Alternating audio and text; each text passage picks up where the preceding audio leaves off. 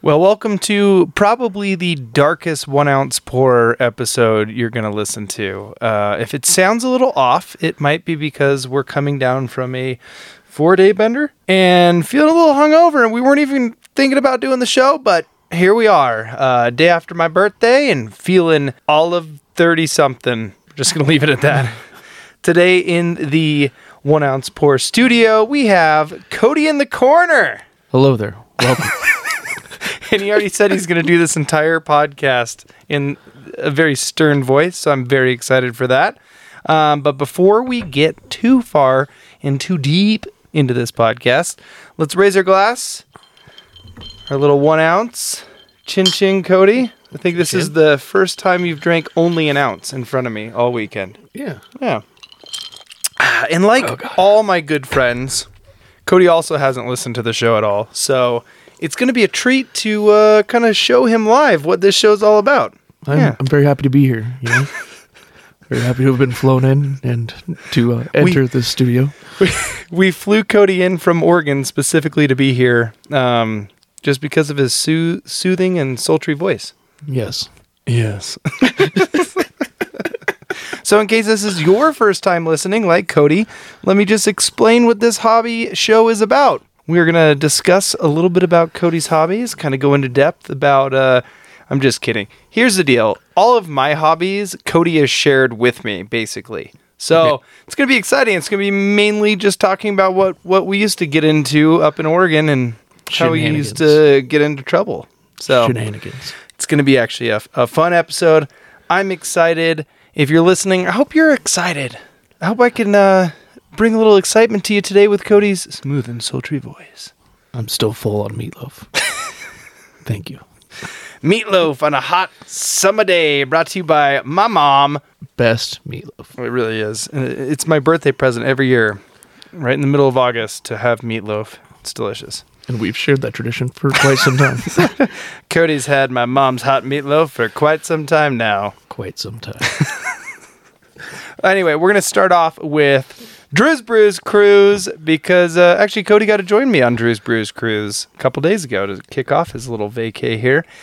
We actually went to Templin Family Brewery to start. So big shout out to TF Brewery. And I had a Czech Pilsner there. That was really good. Cody, what'd you have? I forgot. You had a Dunkel. A Dunkel, that's what it was. Yeah. How would you describe your Dunkel? Very tasty. There we go. Very tasty. Very delicious. And then I think I followed it up with a Ferda. You did. Yeah, you got that double IPA in. I had the Albion, the Belgian Triple, if you know how to pronounce beers instead of Belgian Triple, like I said for 10 years before somebody corrected me. Oh. Triple. Yeah, and then we went to Fisher Brewery. Big shout out Fisher. Then we went to Keto's. Big shout out Keto's. Which, oh man, you got to talk about your beer at Keto's. Oh yeah, the pickle beer. Yeah, and it was a full pickle beer. It tasted like I don't know how to. I mean, it tasted like a pickle. But it tastes like a pickle. But it was also a beer. It was a beer. Yeah. I added a little hot sauce. And there was hot sauce in it. It all kind of coagulated at the bottom, didn't it? Yeah, that was the worst drink for sure. What's that last sip? Yeah, and then we went to B. Wilder, and that was also... So, out of all the places I took you, where would you say was your favorite? I want to say I liked B. Wilder a lot. That was a fun one.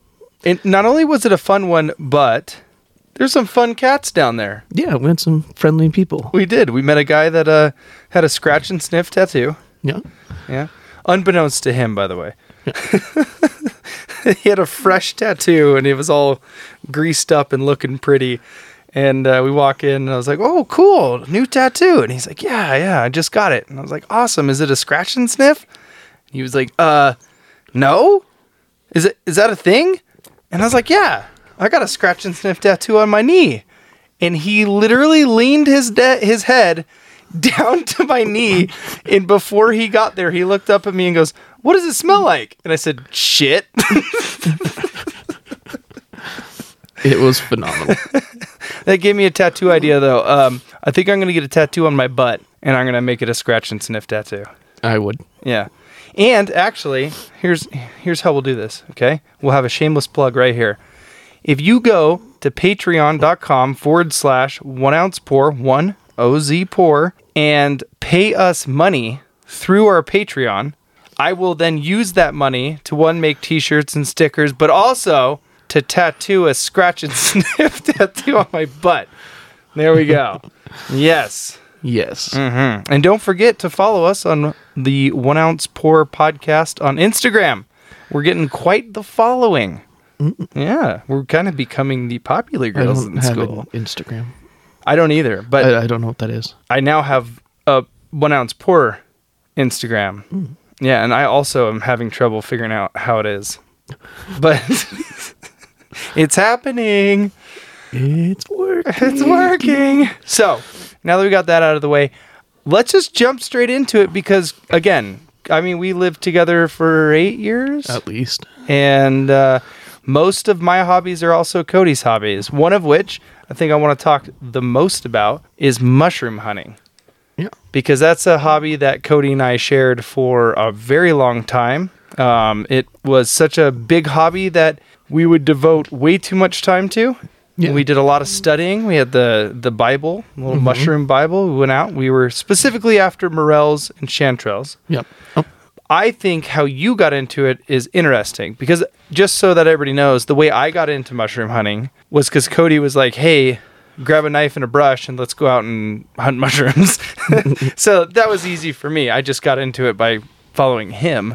But yeah, talk to us a little bit more about how you got into mushroom hunting.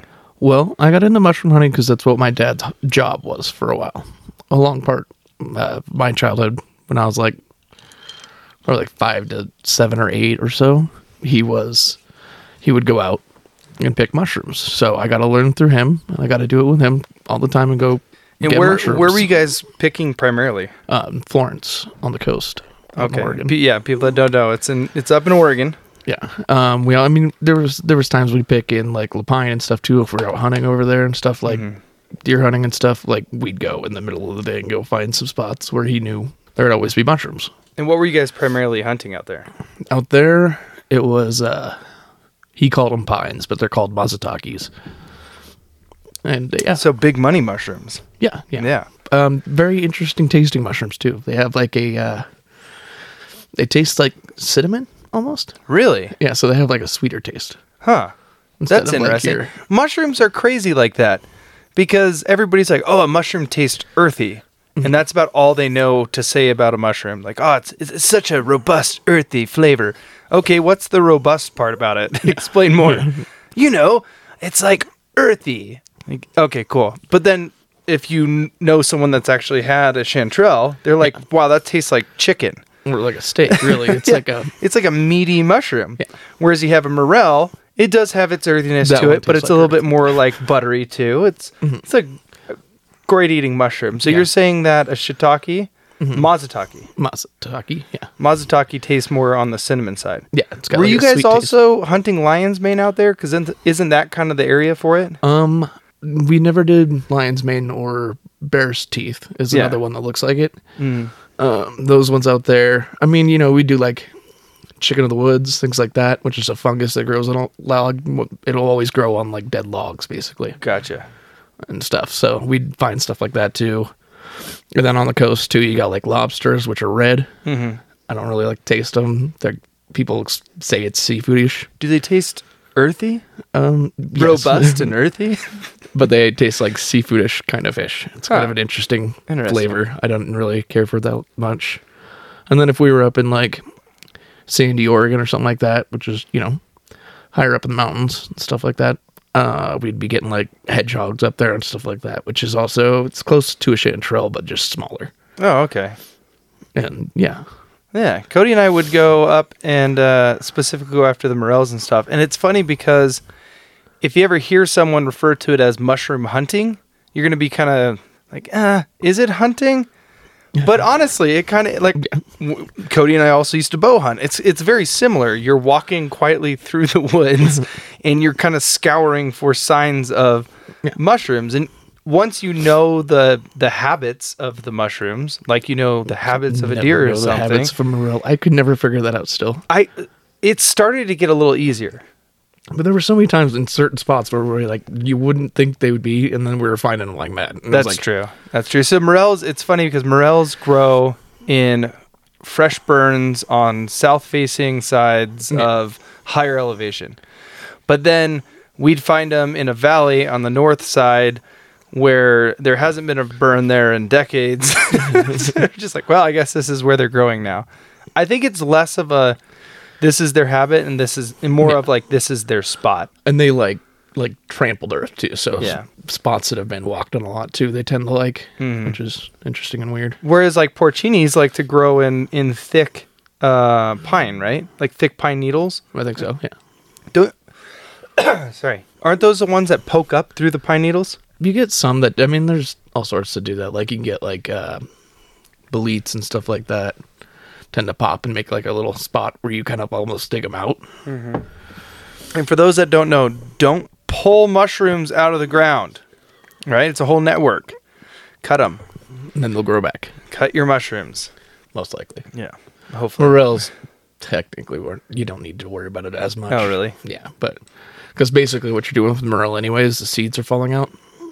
When you're pulling them out of the ground? Yeah, their seeds are like coming out, their spores are coming out. So it tends to make more grow in that area. So like a lot of times with morels, I found later on that like you really want like a netted bag almost to carry them around in because then you're spreading there. That's interesting. Yeah. So we were doing it wrong. Yeah. That's right. We were like, I will say hunting morels was more of a wander around, stare at the ground, try and find some, morel type areas. Whereas chanterelles, I felt like I was just crawling on all fours underneath wet branches and stuff and finding them. Yep. Yeah. The morels were like, you find one, you walk, you find another, you walk, you find another. Chanterelles was like a little trail. Yeah. Like you're on all fours and you're like, I got one. I got one. And then you go to the next one, you're like, I got this one. Yeah. Then you keep crawling and you're like, oh, there's another one. And then next thing you know, you're like, on all four, just like crawling under stuff and just finding them. It's like how I would have guessed a gold panner.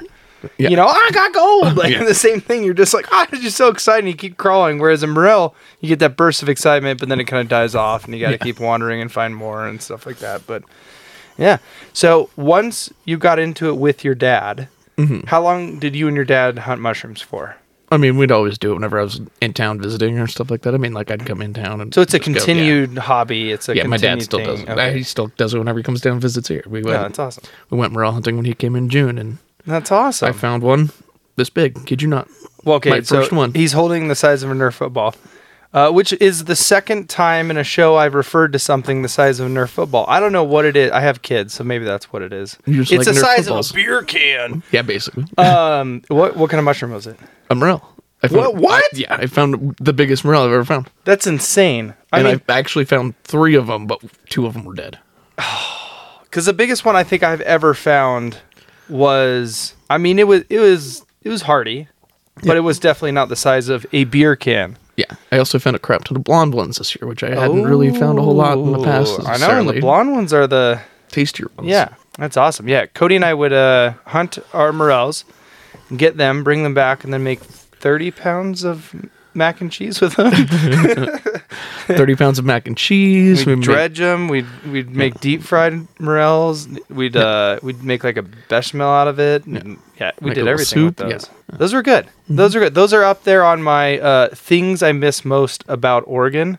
And apparently there are spots to find morels out here. I guess Park City has a lot of good morel spots. And we were actually I took Cody up to Snowbird, and we were walking around there, and we found some mushrooms. I don't know what they were, though. I'm not sure what they were either, but there was definitely a lot of different types. Yeah, so there could be spots. Yeah. There could be areas. I would think there is. Yeah, I would assume. Yeah. I would assume out here, for sure, because it's high desert. We got that atmosphere for it. It doesn't rain as much, so we don't have that, 3 days after a rain getting out there and trying to get after them. But where would you say your hobby of mushroom picking has taken you recently. Have you seen some cool spots because of it? I mean, they're mainly the same spots we always kind of went, like up around. All right. Just to let everybody know, Cody's spoiled by what he gets to see when he goes mushroom hunting, and I was too. I mean, I was just like, oh yeah, I go out to Howard Hyatt, kind of around that area and stuff like that, and then people would come out and visit and see that spot and be like, holy crap, this is so beautiful. And I think a lot of people don't realize that part of mushroom hunting is you're going to a spot that is out there, out of the way, and not on a trail usually, or you take a trail to get off the trail to go and mushroom hunt. Yeah, you're seeing a lot more of nature than if you just went on a normal hike. Yeah, for sure. You got to pay attention to a lot more on the ground and kind of see where you're at. And you know what's funny this year? Bear Creek, because of that fire that raged through. Yeah, all along that whole entire path, that walking path. Yeah, that goes right through the sides of the towns with just morels everywhere. Oh.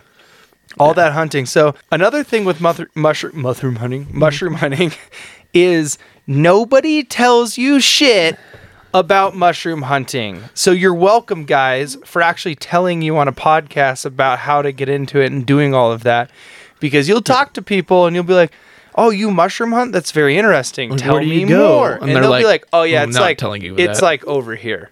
Where? Like over here. That's all you're getting. You're lucky I'm pointing east instead of west. So you probably need to look in the west because they're probably in the west.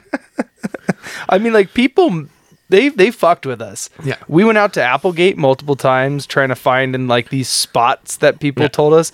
It clearly was not the spots. Although I found them out in the Applegate one time. So but not where we were looking. Yeah. Where we ended up finding them was just kind of sheer happen that we were turkey hunting. Yeah. And then we found them. Yeah. We were like, oh, I guess this is the spot. Yeah. And then we kept going back there and kept finding more and more and more and more. It was just like the area we hunted for deer and stuff. Remember that time I found one lone chanterelle in the middle of nowhere? Was that like near Copco? No. That was behind Talent. Yeah. You're talking up in the... Yeah. Behind, where we'd never seen a mushroom up there like that. Yeah. And I found one. And I was we used to go up there and look for mushrooms, and we found they kind of gave up. Yeah. Yeah, that whole area, it's like kind of a forested area. Yeah. Like heavy loggers go in there and and log the area pretty heavy. So yeah, you would have thought that would have been a good morel area for being like such churned and trampled earth. Never really saw them up there. No. And boy, hey howdy, did we try. Yeah. We definitely did. Yeah, never really saw a whole lot of deer up there either. Oh, we saw some. We did. Sorry, we never got close enough to some deer up there. Well, there was the one as we turned the corner after leaving the car, having a conversation, and literally looked over, and it looked at us and ran. Yeah, that could just be our hunting experience in general. Just so close all the time. Yeah. Mushroom hunting, though. When has it gotten you in trouble? And I know you got stories on this, so let her rip, Tater Chip.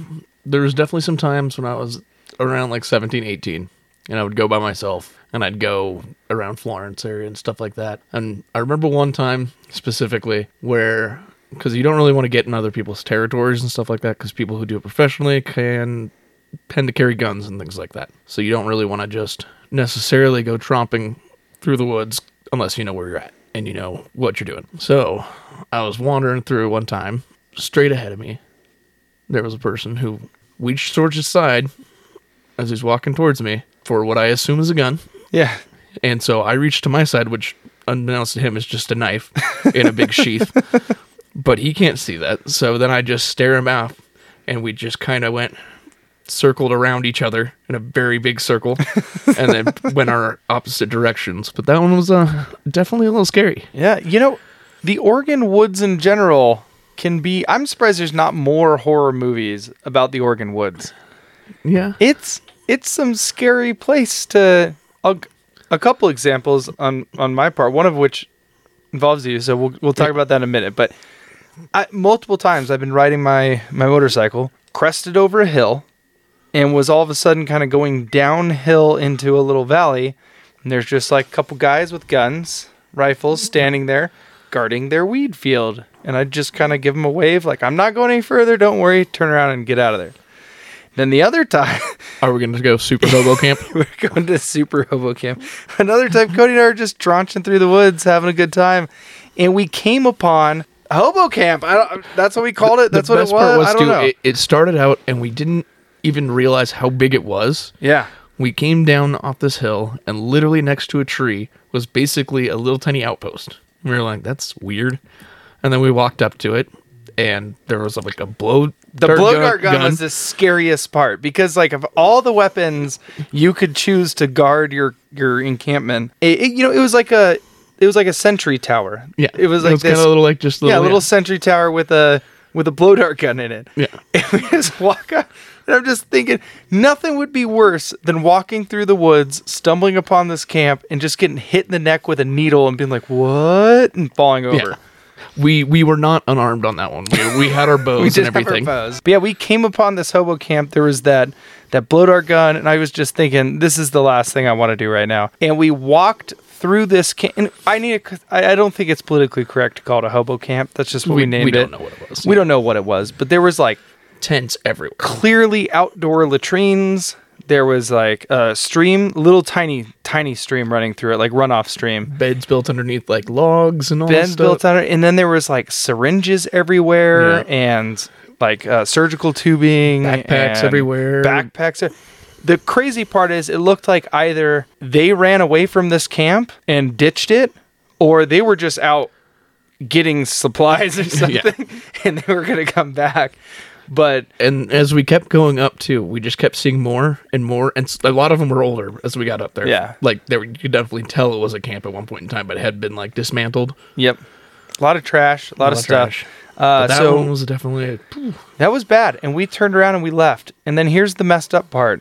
I then took my now wife and was like, "You got to see this." Took her there. I was like, "What do you think?" And she's like, "Why did you bring me here?" And I'm like, "Hobo camp, am I right?" That was pretty good. Yeah, very romantic. Yeah. Mm-hmm. So, yeah, that's definitely a thing. The mushroom hunting thing, though, that's a thing too. You got to watch it. Oh yeah, for sure. You got to watch it because that. Oh, there was time I was tracked by a cougar once too, where I knew it was a cougar behind me. You could just feel it. Mm-hmm. It was like that time we were scouting and had our bows, and you just feel it. Yeah, it's a different thing. When you go back to back. If we die, we die together. Well, they won't come at you because they'll see you looking at them. They're not really aggressive that way usually, unless they're like in between them and their children or something, or they're like starving. Yeesh. Either way, I don't want to see that. But yeah, the Oregon woods. It's more terrifying than you think. Yes. Yeah. Yeah. So what's your big old, like, you got a whole bunch of mushrooms and won the big jackpot? What's a big win story for you on mushrooms? I mean, I definitely, there was a good time or two where I got like 20 or 30 pounds of chanterelles. Mm-hmm. Sold them, made some money on them, all that kind of stuff. That was always fun and nice. Yeah. That's probably the biggest jackpot, I guess. I don't know. I think mine was when we got all of those morels and took them to that diner where I got married. Oh, yeah. And we traded them in for lunch. Oh, yeah. That felt good. I forgot about that one. Yeah. I had asparagus soup. They had really good asparagus soup. But that was a win. Yeah, that was a win. That felt like a huge win for me. Yeah. Yeah. I mean, the other, win is the fact we both have mushroom tattoos. There you go. Yeah. We both got our mushroom tattoos. See? Chin chin. Yeah. How would you tell somebody who clearly is never going to go to your spot, so you don't have to worry about it? How would you tell somebody to get into mushroom hunting? I'd want to say talk to locals, but that's not really going to help you much. It'll never help you. Yeah, go that way. It's definitely, I would suggest knowing where you're at and knowing the area where you're at, hiking it multiple times, not, so you don't get lost, things like that. Mm-hmm. Because if you don't have a good sense of direction, it's not only a good sense of direction, because you have a good sense of direction, and I had to call you to the car one time. Yeah, that's true. It's not only just having a good sense of direction. Even if you have a good sense of direction, you're staring at your feet the whole time. Exactly. You're just wandering, looking down, trying to find a mushroom. So one key thing, too, is to look up occasionally and get your bearings and know where you're Where am I at? Yeah. Yeah. Especially if you feel a tingle on the back of your neck. Yes. Okay. So, go on. Sorry. How to get into mushroom hunting. Sorry. I don't know. I mean, like, as I said, that's kind of it. You just want to figure out where you're at. And the hard thing is you're going to have to go with somebody who knows how to mushroom hunt. You're never going to do it by yourself alone for the first time because you don't know what that mushroom looks like specifically. Yeah, get a Bible. And because there are poisonous mushrooms, and you can really get yourself very sick if you don't know what you're doing. Yes. Get a Bible. They sell them. I mean, I got mine at like a side of a road bookstore or something, but they're great. I mean, did you just pick yours up from your dad or something, or? Somebody gave it to me a long time ago. We were talking about mushroom picking, and he was like, "Oh, check out this book," and then he just ended up moving away, so I just kept it because I was like, "Oh, there you go." Because an Audubon, like you look at a false morel, and you look at a morel. If you didn't know, you might pick the false morel. Once you know, like once you see the difference between the two of them, you're like, "Oh, that's clearly a false morel. That's clearly a morel." Yeah, but things like chanterelles are harder, where you can get the ones that do have lookalikes that look very similar. If the veins don't go all the way down, they'll make you poop your pants for a decade and a half. Yeah. No. So things like that. Get a mushroom Bible. It will save you a lot of toilet paper. And find paper. a friend who knows how to do it already. Find a friend. If you can't find a friend, earn their trust. Yeah, that's the hard part because. Again, is a very secretive community. It's crazy. Most hobbies that I interview people about, or most hobbies that people are into and I ask them about, it's so like, oh, I can't wait for you to get into this hobby. Let me tell you all about it, and this is what you need, this is what you need to do, and blah, blah, blah, blah, blah. Mushroom hunting, not the case at all. It's like, oh, you want to get into it? Well, figure it out. Figure it out. Just figure it out. Yeah, and it's a lot to figure out. I would actually add to that and just say persistence. Yeah. Because it is very frustrating to walk around all day and not find anything. And that's part of it. Yeah. Like you're going to walk around and not find anything. Mm-hmm. Even some of the best guys that we talk to that once you have a spot and once you are mushroom hunting and like you have proof and all that kind of stuff, then the community opens up a lot more. Yeah. We've talked to old timers that were like, oh yeah, I haven't found anything in forever. Like it's been a month and a half. I haven't found anything. And you're like, oh really? Well, where do you get your chanterelles? I get my chanterelles. Wait, hold on. Where do you get your morels? And then you're like doing that dance. So you're like, I'm going to tell you the truth and you have to tell me the truth. Like, okay, I get my chanterelles up here. Okay, we get our morels over here. Thank you. Yeah, that's definitely a thing too. It's like trading Pokemon cards. I mean, sometimes a lot of times too, like in local towns and stuff like that too. Like, I know Ashland would do that in Oregon, and they would do like the teaching, like the walking trails and teaching things. So you could do that too potentially, and then like it puts you with somebody who's knowledgeable, or hopefully should be knowledgeable on that kind of stuff too. So that helps too. That's true. Yeah, I think they do have foraging classes specifically, and foraging is what you're doing when you're looking for mushrooms. So. And I mean, when you're out there doing that too, I mean, why not look for wild asparagus? Why not? Yeah. Look for the other cool stuff that's out there. Actually, that would be kind of cool to get into around here is the foraging aspect because. I mean, I just know the mushroom hunting aspect. I don't know the whole foraging side of things. And that'd be cool to make a whole meal out of it. Yeah, for sure. Yeah. Okay, so on the foraging aspect, have you ever created an entire dish? Oh, by the way, Cody's an immaculate chef and has been doing it for... around 15 years 15 years. And yeah, if you ever get a chance, try Cody's cooking. It's amazing.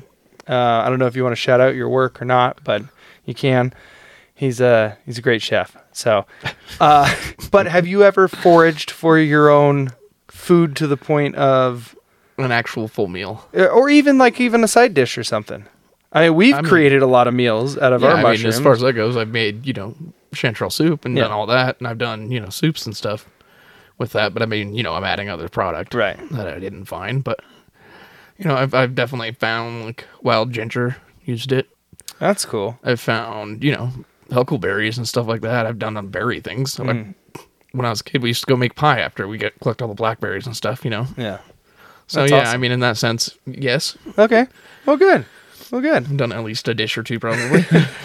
So, enough about the mushrooms. They're great, and I love it. But Cody and I just did something this weekend that we haven't done in 8 years. Yeah, since you've moved, basically. Yeah. I mean, it's been like before 5 years or something like that, or 4 years. But we went and did some archery together. Mm-hmm. It was awesome. We bought a target, took the recurve out, just one of our most expensive, ridiculous hobbies. And it is. And Cody and I used to literally, I'd get off school and we would load up his Honda Civic with a bunch of archery stuff. And we would go out to the woods and set up targets and set up our targets and just start shooting. Yeah. And that was fun. Mm-hmm. That was a lot of fun. And a lot of missing arrows. Tons and tons and tons of missing arrows. Man, that's actually one of the reasons why we then got into fletching our own arrows. Yeah. And started actually and then figuring out the tips of the arrows. And figuring out the tips, yeah. Remember the judo ones that wouldn't catch in the grass and they'd pop back? True, those were cool. Yeah. Those were awesome. But those were like small game arrows too,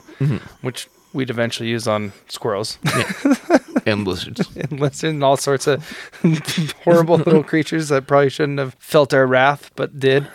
Yeah. So how did you get into archery? I started when I was a kid. We always just, my grandparents' house, we always just had little kid bows and stuff. Like they were bows. They were just lightweight bows. They were like 25, 30-pound bows. Yeah.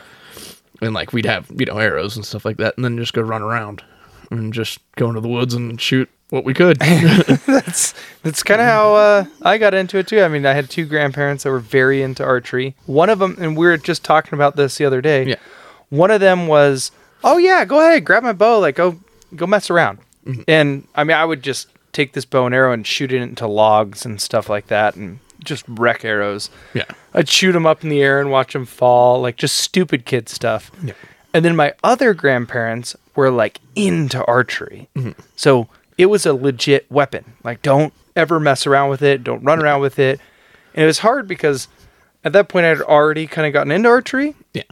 So I'd go to their house. I'm like, I know what I'm doing. Like, no, you don't. Like, you're standing like a goon and just firing an arrow.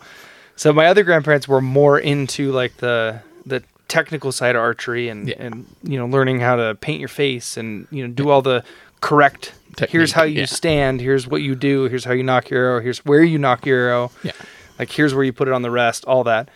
And it was great because I got kind of like the best of both sides. And then by the time I got up to Oregon, it was a hobby that dwindled out a little bit, and then met Cody, and here we are going out in the woods, shooting random targets.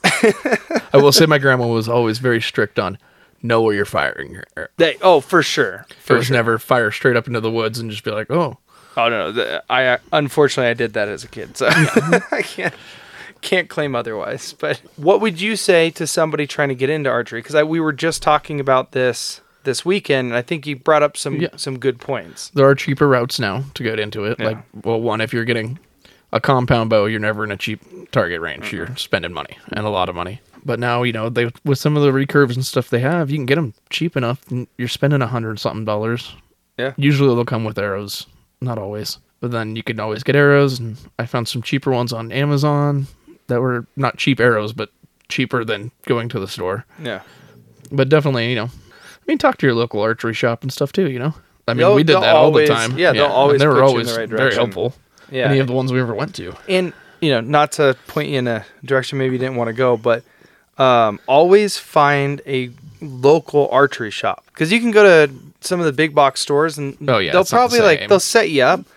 But man, it's cool to support a local place for sure. Mm-hmm. But also, those guys are not working there because they just need a job. They're working there because they're super passionate about archery. Yeah.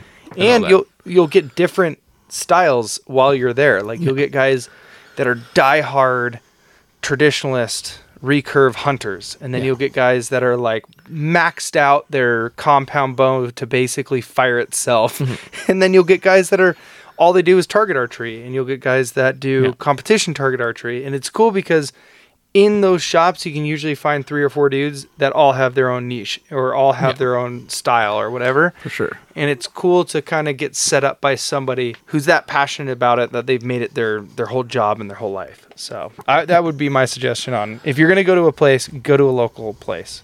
For sure. Yeah. And also, archery is a difficult thing to start, and you're going to look stupid. Like, you're going to tear up the inside of your arm.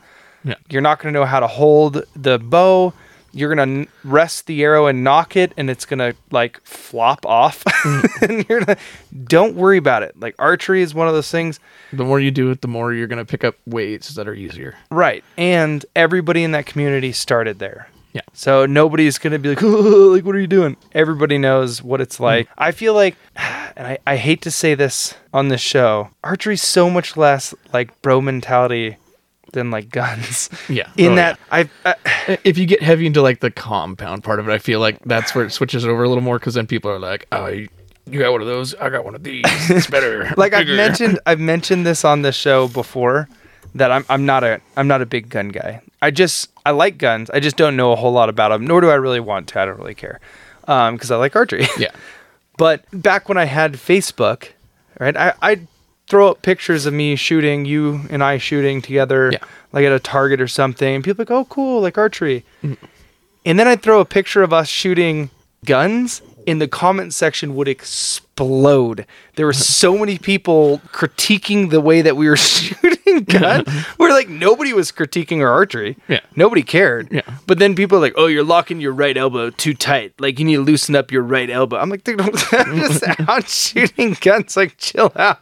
And they'd be like, oh, you gotta watch how you're holding your elbow out. Like, if you hold your elbow out, that's wrong. You gotta hold your elbow in, and you gotta do this, and you gotta do that, and you gotta blah, blah, blah, blah, blah. Every single picture I posted of, like, the two of us shooting a can out in the woods, people just blow it up. And then I'd post a picture of us doing archery, and people would, oh, cool. Nobody was like, oh, roll your wrists to maximize, you know. Like that. People didn't care. But guns, man. Everybody that I know that owns a gun is an expert at being a gun owner, which is great. Don't get me wrong. Please continue to be an expert in gun ownership. That's amazing. They're very, very deadly. Yeah. You should definitely know everything you can about a gun. But maybe ease up on the Facebook comments every once in a while when someone's just out shooting a can. Like exactly. I'm not training to go and John Wick the whole. Yeah. I don't think we need to do that. No, but getting into archery. Mm-hmm. Right? Go out and buy a bow. You talk to your local archery place. What would you say the next thing is? Someone who's just getting into it. They're taking it out. Maybe they're getting frustrated or something. Any advice on that? I mean, just keep practicing. It's advice for just about everything. Though, it really is. Situation. It's just not to let the frustration get to you, and just keep practicing, because eventually you will get it down. And eventually your grouping is going to get a little tighter, and it's going to feel a lot better. And all of a sudden you're like, oh, look at that. Yeah. Look at that. I will say, when we just went and shot this weekend, there were some parts where I was feeling a little defeated and a little embarrassed, because it is like riding a bike. Like, I know how to put an arrow in and start firing. It's not like riding a bike with the whole, like, honing into the target and getting your grouping in tight and everything. That definitely was a little harder. You gotta keep up with. And I think that's part of any hobby is, you gotta keep up with it. Yeah, for and you also gotta keep going with it. And then you gotta not feel shitty when you go out and your grouping sucks and you're not, hitting the target every time. Exactly. And, burying some arrows and ricocheting them off into the woods. And it's an expensive hobby for that, by the way. Yeah. You're going to lose some arrows. As you lose arrows, it gets more expensive. Yeah, for sure. But what's a hobby that you've gotten into recently that you've been pretty excited about? Well, I started doing some Frisbee Golf, which is very entertaining. Okay, and also not referred to as frolf. It might be, I don't know. I haven't heard it been referred slang, to as that. But I've heard Frisbee golfers say, no! That's not what it is. All right. It's a pretty nice community of people that I've met and stuff. And everybody's really relaxed. And I don't want to say stoned, but most of them are stoned. I think it lends itself to that. But it's pretty cool because they build these courses, like golf courses and things like that, where it's the same kind of rules. You're working on a par 3 and you want to get it there in 3 shots or better. So how does somebody, because I understand that there are multiple discs, yes, right? You're not just flinging one disc. There's a driver disc. Yeah, there's it's like a golf set. Mid-range discs. There's putt and approach discs. Putt and approach disc? Wow. It literally is. Okay. It's based off golf, basically, and stuff. And the way that the Frisbees are shaped and their weights and all that stuff change how they fly. Yeah.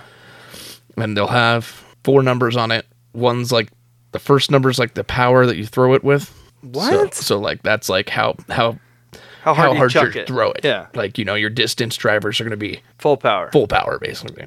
Your mid-range is going to be, you don't have to go full power to get it to go far and stuff like that. And then same with the putt and approach. With Frisbee Golf, is it like a designated course that you're on? Is it a golf course that also does Frisbee Golf, or how do you build, find these courses? There's a lot of their own courses now. Like, okay, the one on SOU is its own course. Southern Oregon University. And that's actually a professional course. That's a recognized course. Like recognized in the community of that. There's like I can't remember. So there's like a national Frisbee Golf. National Frisbee Golf. Okay, like, cool. There are like huge competitions. People win money. People that's what they do for their living. Wow. Like golfers, like it's cool. Really that. All right. But way cheaper than golf. Yeah. You can get a good starter set of like 3. Okay. For like $30. That's all amazing. You're paying for. That's awesome. That's all you necessarily need. $30. I mean, what do you pay to go on the course? Nope. None I've seen so far. It's just a free course. You just start. Yeah. You start a playing. hole 1 and just go, and it'll kind of guide you on the way of how what's in the way, what's trees, and like that. Is there an app that you use to look at the courses? A bunch of apps. Okay. That are usable. I have UDisc is the app I have, I think. Okay. And it'll show me courses around me and stuff like that. And that's cool. They're like how good of courses they are. If they're like people don't really enjoy those courses that much, it'll be like, so they rate the courses. Yeah. That's awesome. And tell you how they play kind of thing. Does it tell you like, hey, dogleg left or something? The app itself, if you have it on while you're playing, you can actually it's supposed to map the course. It tells you or shows you kind of on I think it's Google Earth even. That's awesome. It just pops it up and shows you where you're at. But yeah, it's pretty fun. And then there's the SOU one's a smaller course, so it's only 9 holes. Okay. And then you get it's normal. It's like normal golf. Like you have 18 or 9 holes, and you play it twice or whatever. Although I did see one with 21 holes, and I was like, that's weird. But do you score it like golf? Bars and birdies and hole 1. Yeah. All right. Now, how does somebody get into it? I mean, is there a place that sells these discs? Yeah. I mean, a lot of places around sell them and stuff like that. Like Sportsman Warehouse kind of places? Probably. Okay. Exactly. Right. I would assume you could probably even find them at Walmart. Okay. Target, those places too, really. Are there good sets, like golf clubs? Is there a brand that you would say hey, look for a Titleist or... Yeah. I mean, there's just do your research. There's, different brands. I haven't delved into other brands yet. I've just been using the ones I started with. Okay. But those are very common when a lot of people have them. All right. Because I'm glad this is also a hobby we're talking about, because I've seen Frisbee Golf set up all over the place in Utah. Yeah. And I've always thought, man, I wonder what that's all about. How does it work? Because I just see people throwing Frisbees at a chain catching device. Yeah. And and that sound when it hits those chains is magical. Is it frustrating? Is the actual thing, the sport, frustrating? Because I could just picture myself launching one way past the stupid chain thing and getting very irate. I mean, it sucks. You're gonna lose them. That's for sure. Okay. I've lost a couple on the roof of SOU at one point in time. But it's $30 for our complete set. Exactly. So and if you write your phone number on it, usually people will call you and return them. Yeah, you just told me a story about that, right? Yeah, exactly. Yeah. Or people won't, and that's fine anyway. It was $10. Somebody else has your Frisbee. Or you'll find sometimes without numbers on them, and then you're like, well, that's a new Frisbee for me. There you go. It's just how it is. That's how it's played, And Use, reuse, recycle. Exactly. And that is one of the rules of that game as well, is to pick up trash if you see it. I like that. And that's that is one of their rules. Huh. Interesting. Also a very good game to just have a beer to. Yeah. That's always done nice, and you can just sit there and kind of have a drink or two while you play. So it is like golf. Yeah, it's exactly like golf. Obviously on the SOU campus you can't do that. Yeah. Well, I mean, maybe in a koozie. Yeah. Again, we need to make koozies.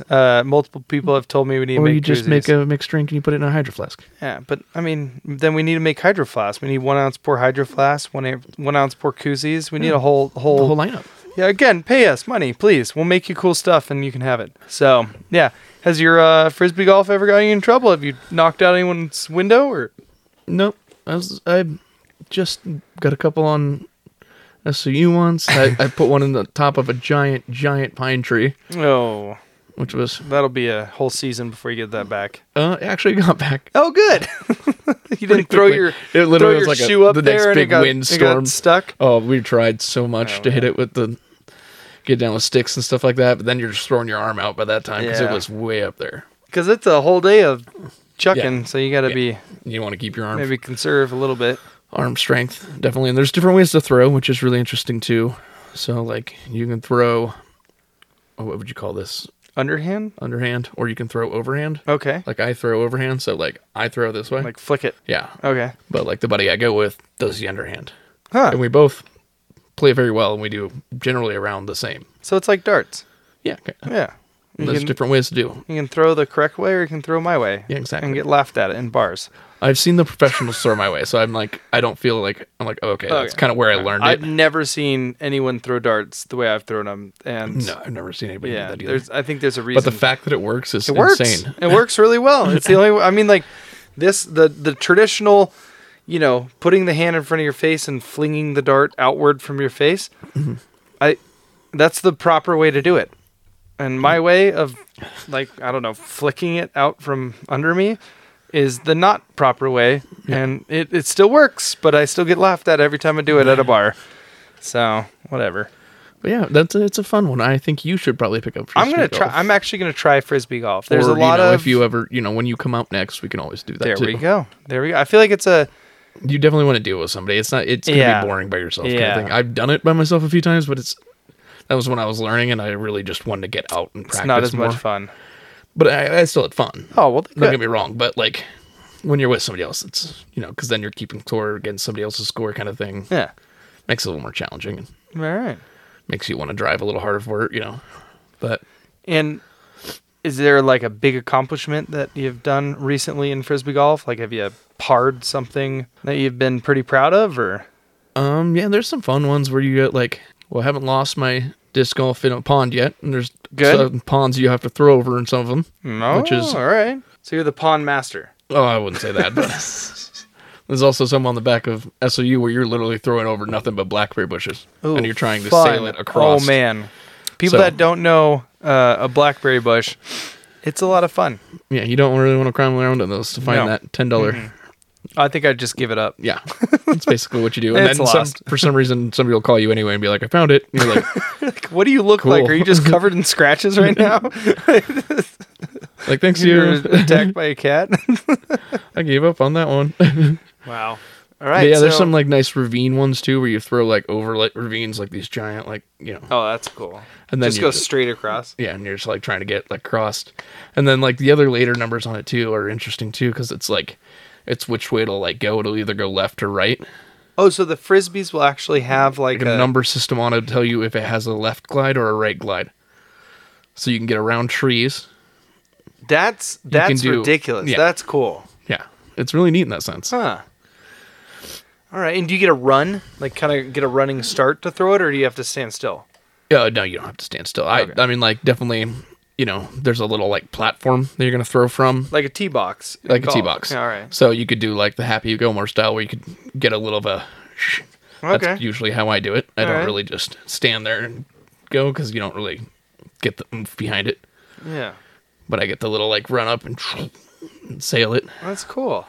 And then you just kind of keep an eye on it. Don't ever get green ones. You're going to lose them in grass. I would assume so. Unless you're playing in like a dirt area, then green is good. Do they make light up ones? I've heard they do. I haven't really looked into it yet. Because I mean, like they make light up knocks for archery. I'm sure they probably make light up bocce balls. I'm sure that they're out there. The only thing would be like how it would affect the Frisbees. Oh, because of the weight. Yeah. Yeah. See, like this is all. Yeah, it's a real legit. Like everybody's putting some time and thought into this sport. And just looking at the disc too, once you start doing it, and like looking at like the different styles and stuff too, where you can get one disc that's like they'll have like a name. Okay. Be called like the Valkyrie or something like that. They all have like really cool names kind of thing. And you can get like the Valkyrie, and you can get it in different weights. So if you feel more comfortable throwing with a heavier one, that's what you're going to get. Like bowling. So you can find like the weight you want, kind of. Yeah. Like heavier bowling balls. And, but it's like, The weird thing is it's like, I think 165 grams to like 175 grams or something like that. Like the weights. Yeah. That's like the weight. So you could just take 180 grain vinyl and chuck that. Yeah. Or something. You know what I mean? Like it's like something like that where it's just so weird and it's just like. Do some have like holes in them or I haven't seen any fins I haven't seen any with holes in them. I feel like we need to start customizing this world. I think that would actually be against the rules. Oh, so you have to stay within a parameter for these discs. I'm sure, yeah. Okay. I'm sure that's, why they're... Gotcha. I don't think you take just a regular old Frisbee and just go out there and be like, ha! Oh, wow, okay. Yeah. All right. So do you have to chuck your putting one into the chain? Or can you chuck like a distance one into the chain? You can do a distance one. It's going to be harder. Well, I mean, like, what if there's like a hole-in-one situation or something? Yeah, you can get hole-in-one. Have you ever done a hole-in-one? I have not. I have watched a kid do it, though, at SOU. And, man, that kid was just so excited. Lose their shit? I feel like I would lose my shit. Yeah. It was pretty impressive. It was on a par 3, and and that was the one where I lost it on the building, because it's a weird throw where literally you're, like, right next to the road. Oh, okay, gotcha. And so you're throwing it, the dorm you used to live in. Yeah, no, I know what you're talking about. Yeah. So that building, that little alleyway behind it, you're right there, and you're throwing it along that whole alleyway kind of thing onto the hill up there. Yeah, and no, that one was it's a hard one. All right, that's cool though. You're gonna scratch up your Frisbee along the ground if you. How do you miss the cars and stuff? You just okay. I haven't hit a car yet, but that is definitely one of those things in some of those spots when you're throwing. I would be so upset if a Frisbee hit my car. You're so nervous, and you're like, that affects it too, because the last thing you want to do is nail somebody's car and just be like. I would definitely nail someone's car. It's a good thing I'm not doing this sport right now. Just wreck someone's car. But there's a lot of like courses too where we're near a road and stuff like that too, and get up in the woods. And there's a great course up at Solitude here in Utah. That's pretty neat. It's on a mountainside. Yeah, a mountainside. And the only reason I know about it is because I've been mountain biking up there and just seen Frisbees fly past me. Like, oh, geez, there we go. So it's a downhill course, I guess. You ride the ski lift up and then walk down the course throwing your that's interesting. Frisbee. Yeah, it's cool. Yeah. So now I think I'm going to look into this sport. I'm going to figure out somebody to take with me. Yeah. Tom's not here today, as you all noticed. Maybe I'll get his ass out there. Yeah. So, or you'll just have to come visit again and do that. That'd probably be the better route to go. Any hobby that you've been thinking about getting into that you want to get into? Nothing I can think of. I don't think that was definitely the newest hobby I've come across. And I dived right in. I only started back in like spring. Yeah, because we haven't touched on a lot of your hobbies. You recently got a mountain bike. So I got a mountain bike. That's when you're going to get into, right? I'm going to get into that a little more. Yeah. Good luck with that. Yeah. I'm excited to hear more stories about Codi mountain biking because that's a hobby I'm very into now. So I'll get into a little of your hobby. You get into a little of my hobby. We'll figure it out. We'll figure out a way to play it with Frisbee golf on a mountain bike. That'd be awesome. We might just have unlocked a new hobby. And we might have. Yeah. Well, very cool. I'm excited that you got to do this. I know that it's been a long weekend of debauchery, and we're both not on our A game today. We're both very sweaty right now. We're both very sweaty and very... You probably heard Drew burp a couple times. It's been bad.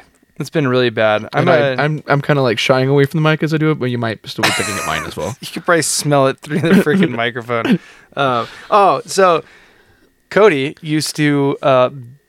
you heard me refer to him as Cody in the Corner. He used to be on my radio show back when I had a radio show in college, and we used to call him Cody in the Corner. Yeah. And he would just say something sultry into the mic, and that was about it. Yeah. I would add little chirps of things. Little chirps of love noises.